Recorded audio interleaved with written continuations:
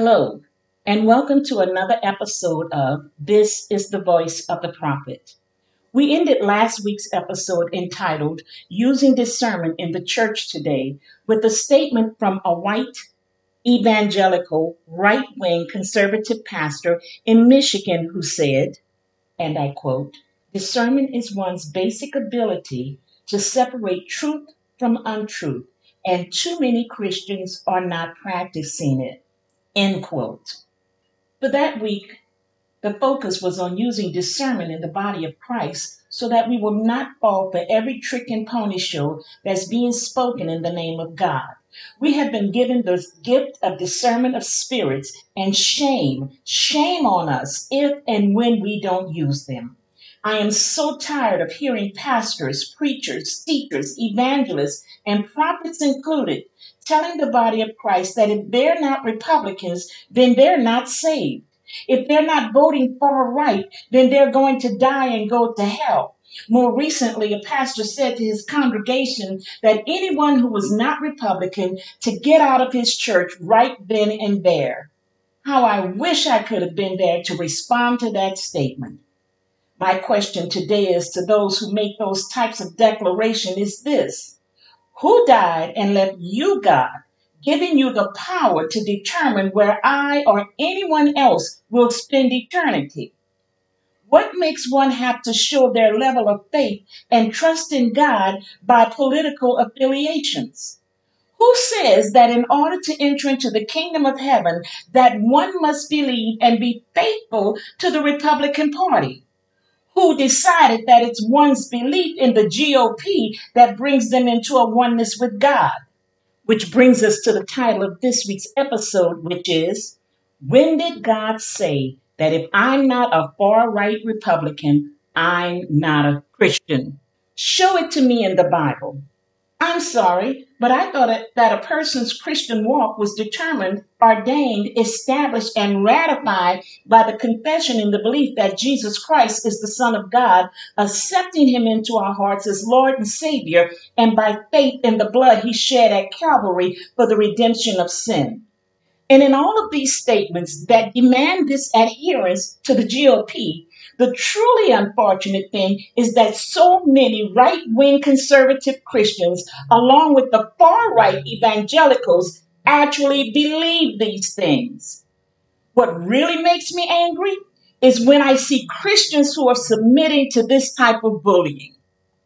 As a little girl growing up Catholic, being taught by white nuns and having only white priests in the parish, we were literally told that we were special because we were Catholic. Not because we were smart or intelligent or even chosen by God. It was just because we were Catholic. And when I would walk home from school in my little uniform, I actually felt that way. I felt that the people that I passed along the way who were not Catholics were just not on certain levels with God. That's what I was supposed to think and feel. It was the way we were taught and influenced by the school I attended. And just let me interject right here that with all of that supposedly being special and supposedly so close to God, I never truly knew Jesus Christ personally, only about him from a distance. So on one hand, I was supposed to be special in the fact that I was Catholic, but on the other hand, even while being Catholic, I was never good enough, right enough, or holy enough to truly know him in a way that I could approach and enter him into his presence personally. Of course, now I realize how misguided and totally wrong those teachings were, but it's the same exact thing, the same teachings that far right evangelical conservatives believe today. I was duped as an innocent child who knew no better, but these far right Christian conservatives are grown adults who know the Word of God and they should know better. As stated in the last episode, where are their prayer lives? Where is the gift of discernment of spirits in the body of Christ today? Where are our basic abilities to separate truth from lies, holy from unholy, and the Spirit of God from the spirits of bullies? These teachers, pastors, and leaders will be held accountable. My walk of faith, my and everyone else's Christianity is not determined or judged by our political affiliations. No one should feel that they must believe in one political party in deference to another in order to be saved or to prove their walk with God. Jamie Foxx just posted on Instagram last week, and I quote, "Never thought I would live in a society, a Christian society, where they would let little children die over and over again and still not change any laws. If the people in this country are leaders and so called Christians, if they are going to heaven, I'll pass." Close quote. It's so important, if not mandatory, that we understand not only who we are in the body of Christ, but also what we will be held accountable for. And one of those things will be having caused others to go a way that God never intended. But let's move on. It's a known fact that the theologian Martin Luther did not like the book of Revelations. However, it's believed that that was because of the difficulty of his translation and the metaphors in that book. Therefore, he placed it last in the Bible. Nonetheless, although it's the last book, many have come to believe that although every book in the Bible is important and pertinent, Revelations is one of the most pertinent. I want to share something with you from Revelations right now. In the 21st chapter, at the 8th verse, it reads in the King James Version, "But the fearful and unbelieving and the abominable and murderers and whoremongers and sorcerers and idolaters and all liars shall have their part in the lake which burneth with fire and brimstone, which is the second death." For those of you who have Bibles with more than one translation, if one of them is from the Amplified Classic Edition, please pause the podcast, get your Bible, and read the following verse along with me. If you don't have this version right now, pull it up on your phone, computer, iPad, or whatever so you can see for yourselves what the Bible says. Let's read that same verse again in the Amplified Classic Edition. "But as for the cowards, and the ignoble, and the contemptible, and the cravingly lacking in courage, and the cowardly submissive, and as for the unbelieving and faithless, as for the depraved and defiled with abominations, and as for the murderers and the lewd and adulterous, and the practicers of magic arts and the idolaters, those who give supreme devotion to anyone or anything other than God, and all liars, those who knowingly convey untruth by word or deed, all of these shall have their part in the lake that blazes with fire and brimstone. This is the second death." I don't want to go to hell. However, if I begin to live the life and take on the characteristics that's described in the verse that we just read, then in hell will I lift my eyes. Let's start with those with who's mentioned in the very first line of this verse. It's the cowards. In the King James Version, it says the fearful. According to Strong's, the word fearful is in this particular verse defines Christians who through cowardice give way under persecution and apostatize.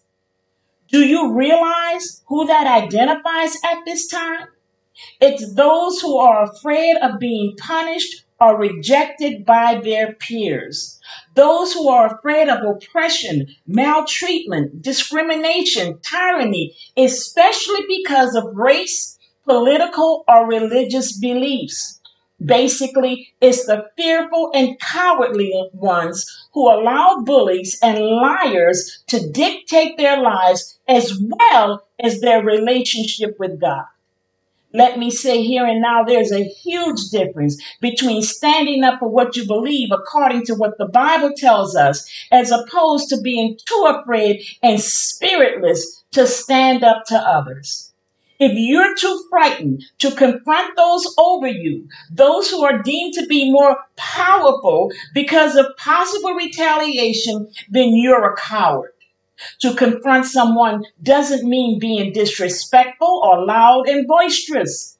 It means that you have the stamina, strength, and intelligence within you. It means that you have a holy boldness through God to speak up and say what needs to be said. When one is too afraid to open their mouths to speak out in opposition to what they know is not only wrong, but totally against the word of God, they are fearful cowards. When they make this choice because they don't want to be different, or they're too weak to challenge what's being said across the pulpits by pastors, evangelists, televangelists, and yes, prophets and leaders, they have become the very people who are spoken of in Revelations 21 and 8. Without realizing it, they have apostatized. It's believed that Solomon died in apostasy because he followed after the gods of his many wives. This was a man who God spoke to personally on at least two occasions that we know of for sure. Like us, he heard the voice of God. And for those who say that they don't hear or don't know how to hear God's voice, let me say to you here and now that it is the Father's will that you hear him. He wants all of us to hear him. As God spoke to me many years ago, no father wants his child born deaf, much less our Heavenly Father. He wants us to hear him. He wants us all to hear him. And so if you're not, then ask him to teach you how. I could go on with this, but that's not our subject matter for this week. Solomon began to follow after the idols of the women he loved. There are far too many who, for all their Christian lives, did hear and listen to God's voice for themselves. Don't misunderstand. When I say that we hear God's voice for ourselves, doesn't mean that we're not teachable. It just means that even while being taught, we can still enter into the presence of our Father for ourselves and hear what He's saying. But yet, these people have allowed others to come in and bring them in a way that God never intended. Remember what it says in the 8th verse of the 21st chapter of Revelations. The idolaters, those who give supreme devotion to anyone or anything other than God. Pastors, prophets, teachers, evangelists, and many others knew that they were hearing the voice of God for themselves. But then they allowed these bullies to begin to tell them to listen to them as opposed to listening to God. Fear tactics have been used to turn them from the true and living God to the idol God named Donald Trump and to another idol named GOP. We serve God, whose name is spelled capital G-O-D, not the G-O-P. What many are saying now from their pulpits is, if you're not a Republican, then you're not a Christian. When did that political party become a religion, doctrine, or belief? When one will accept those conditions, they are literally following idol gods as opposed to the true and living God. I cry out to many right now, come back to your first love. There are many who are purposely, willingly, and knowingly turning away from Christianity because they no longer want to be a part of the Christian faith shown by these far right Christians who are on exhibition throughout this nation. However, on the other hand, they are those who are being siphoned away without them even realizing what's occurring in their Christian lives. Little by little, they are being seduced from following their first love, Jesus Christ. They've been tricked and deceived into an entirely new and different type of faith and yet continue to call it Christianity. They're following a religion that teaches, promotes, and encourages hatred, separation, bigotry, and racism. They are being changed with fear tactics by being fed the so-called replacement theory. The theory that teaches that rich Jews are bringing in other races and religions in order to replace and outnumber the white race in this nation. This is an evil, demonic fear that has possessed those who believe that lie.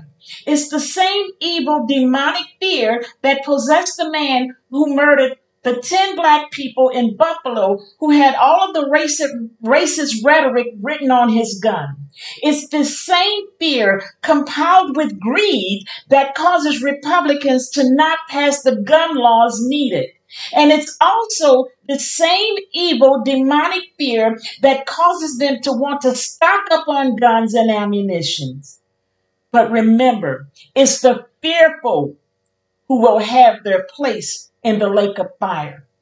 This religion that they follow encourages the members in their ignorance and bullies them into submission by threatening them with disfellowship, ostracizing them, and of course telling them that they will not enter into the kingdom of heaven if they don't adhere to this lie. As I stated before, their new God, little g on that word God, is Donald Trump and the Republican Party. And this new religion says that anyone who doesn't line up with what they say, in spite of it not being according to the word of the true and living God, is destined to hell. Again, let me repeat, those who are too afraid and weak to remember how they once heard the voice of God on their own, those who are too faint-hearted to stand up to those lies and religions, they are the fearful and the cowards. If you look at your Bible in the Amplified Version, when referring to the idolaters, it says that they are the ones who give supreme devotion to anyone or anything other than God. The word God in this scripture, again, is with a capital G, which means the true and living God. Please note that at the same time, I have continued to say religion, new religion, this religion, their religion, etc. However, true Christians are not in religion. We are in covenant relationship and we have an intimate oneness with God, the true and living God. And we are not afraid that the words of a bully or some bullies will enter the ears of our Father and that he would turn us from the kingdom of heaven. All liars shall have their part in the lake of fire. So please let us all remember who the liars are. Liars, according to Revelations 21 and 8, are those who knowingly convey untruth by word or deed. These leaders are knowingly conveying untruth to their people, but yet it's up to each of us as individuals to discern truth from untruth, truth from lies, holy from unholy, and the Spirit of God from the spirits of bullies. We cannot knowingly allow others to lie to us and continue to embrace those lies. We all know how it is when someone is lying to you. Just because you don't say that you know they're lying doesn't mean that you don't know it. In some cases, a person just chooses not to say anything. Sometimes they choose to walk away or just no longer listen to anything the liar has to say. However, in cases where we know lies are being told and it's realized that it will affect those who may not be as discerning as the more mature, then comes the realization that something needs to be said. So say it. Maybe it's the boldness within me, or perhaps it's the fact that I fear God more than I fear man. Yet either way, I will not stand with those who knowingly convey untruths. I will not stand or take part with liars. I've often shared the story that I've heard the old evangelist R.W. Shambach tell years ago. He said he had a friend who had a vision of hell. While his friend was looking into hell, he saw a man going from one boiling lava pit to another. Each time the man in hell would get to a pit, he would reach in, pull someone out, look at them, and then throw them back in. Finally, the man who was having the vision called down to the man in hell and asked him who he was looking for. The man in hell turned and said, I'm looking for the pastor who caused me to be in this place. I will not allow someone else's lies to cause me to be in hell, nor will I tell lies that will cause someone else to look for me in hell. As I read on a news feed recently, don't be a political tool. Don't be a manipulated voting demographic. When we stand in the judgment, and each of us will, God will not accept as an excuse that someone lied to us when he knows we've already been taught the truth. Don't accept a political party, any political party, as your God. Thank you so much for listening to this week's episode of This is the Voice of the Prophet. I ask that each of you would share this podcast with others and always remember that it's available for listening on every podcast server and app. I continue to ask you for your support through your prayers. You can contact me through my email at amiteeagle@charter.net. That's AMITEEAGLE@charter.net, and through the Facebook post or Facebook Messenger. Thank you again for your prayers and support, and may God bless each and every one of you.